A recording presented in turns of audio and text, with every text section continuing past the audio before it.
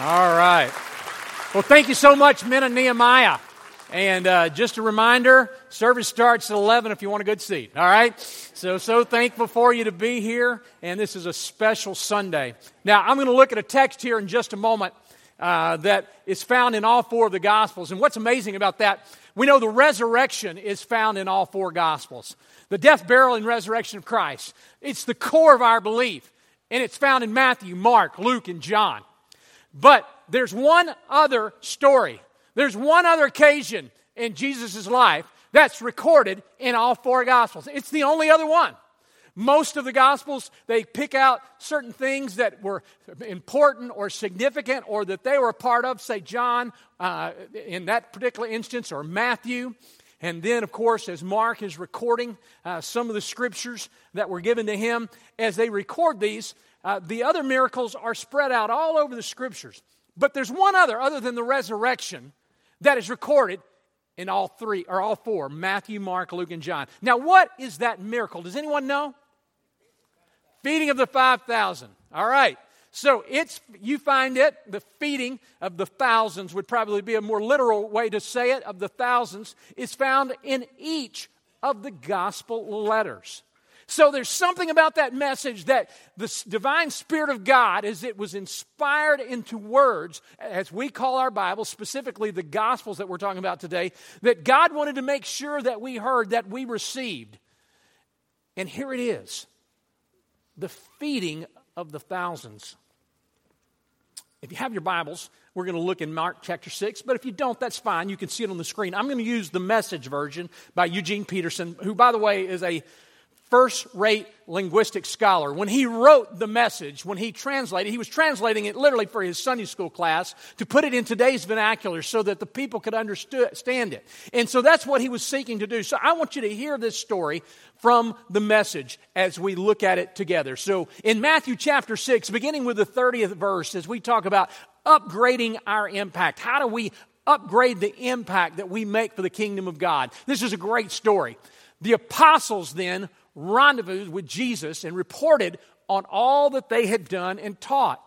Jesus said, "Come off by yourself and let's take a break and get a little rest."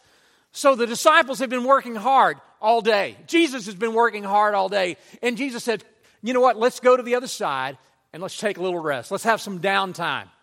But the Bible says, for they were in constant coming and going, and they didn't even have time to eat. Maybe you find yourself in that situation. Maybe you're working so hard, you're taking kids here and there. You're trying to make life happen that sometimes you look up and you haven't even eaten. And in a culture where they only ate twice a day, that's probably a little bit bigger deal than it is for us today. In verse 32, so they got into the boat and they went off to a remote place by themselves. Someone saw them going, and the word got around. From the surrounding towns, people went out on foot, running, and got there ahead of them.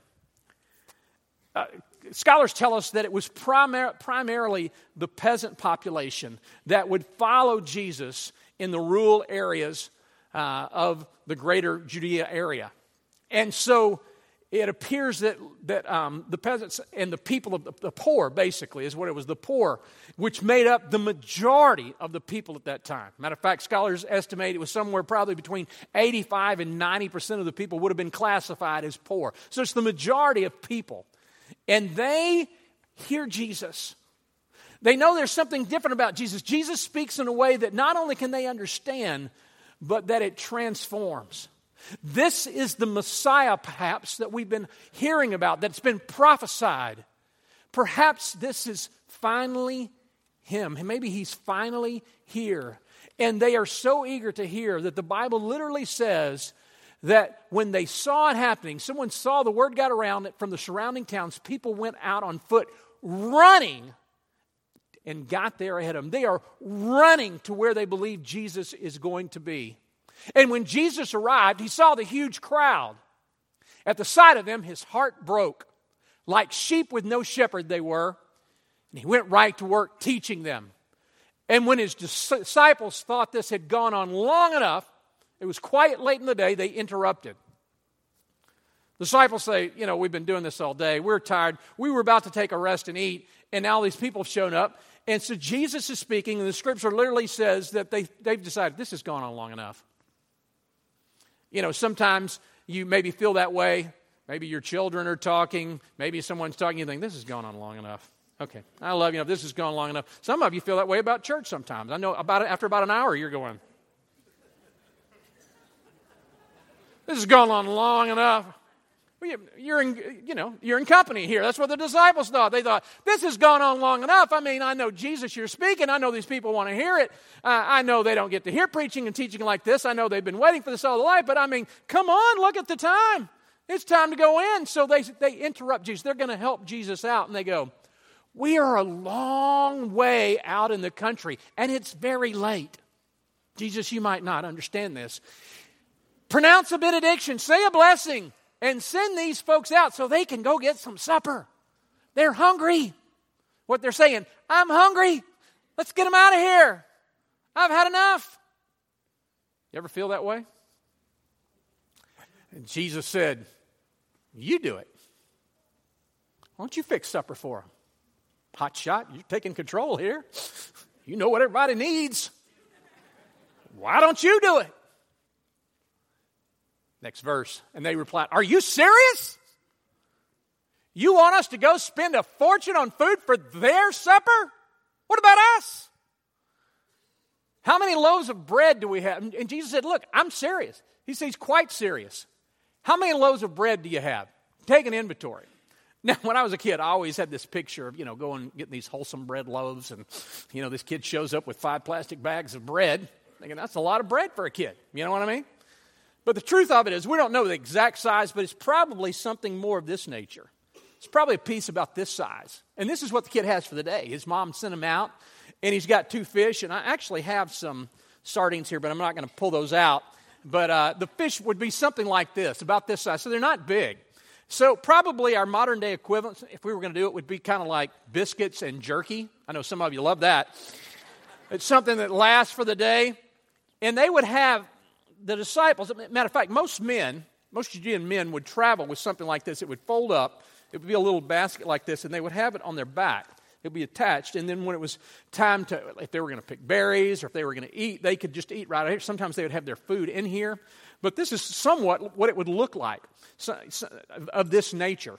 And so what happens is Jesus says, why don't you go and see what you can find? See what we have out there.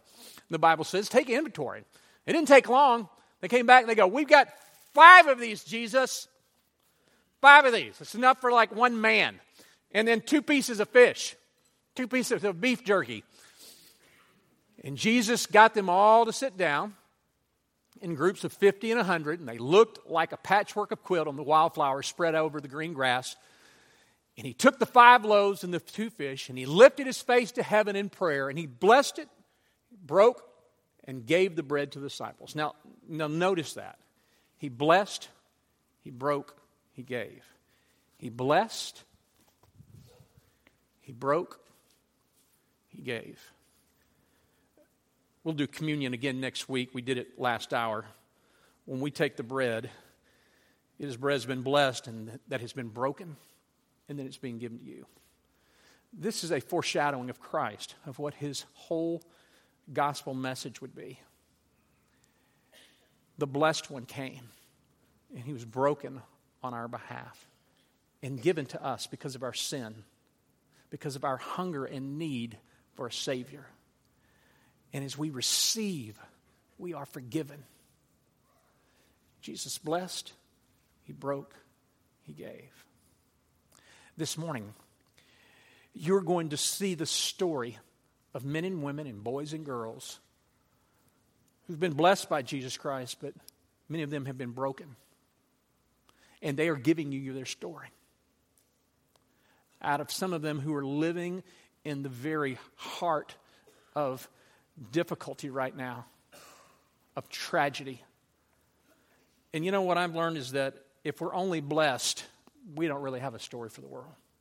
We think everybody wants to hear about the big blessings, and they do. But the average man and woman are going, but that's not me. I don't play professional football. I'm not a billionaire. I'm broken. What do I have to offer? And let me tell you, everybody's got a story about being broken. And if you don't have one yet, you'll have one day. And do you know that when things are broken, when the bread is broken, it goes a lot further. And it was neat with the disciples that, you know what Jesus did? They all went out and they served out of that basket about this size. And then the Bible says they'd come back to Jesus and they'd go back out. And it continued to fill all their needs. For my Lord supplies all our needs according to his riches and glory through Christ Jesus. And then at the end, what happened? There were 12 baskets left over. How many disciples were there? 12. The only one that didn't have one was the one who was breaking and giving, so that everyone else might have life. This morning, as you watch these testimonies, I want to ask you to ask God to speak to you. And you're going to identify with some. Maybe you're here this morning and you think nobody else knows what I'm feeling. I talked to a lady a while ago who was a single lady. She said, I was so lonely, I was having such a difficult time. And she goes, this is what grabbed me. This is what kept me here. This is what made me seek Christ. One of the gentlemen you'll see, Matt Jones and Dawn Jones. Dawn, they put their child in preschool here several years back, and they started to come. And then Dawn heard the gospel, and she accepted Christ here at Rock Point. And then she said, pray for my husband. So would you talk to him? So I began to talk to him. We've been having conversations. I let him read every apologetics book I possibly could. And we were having great conversations. He goes, I'm close, but I just can't get there. I'm just still not there.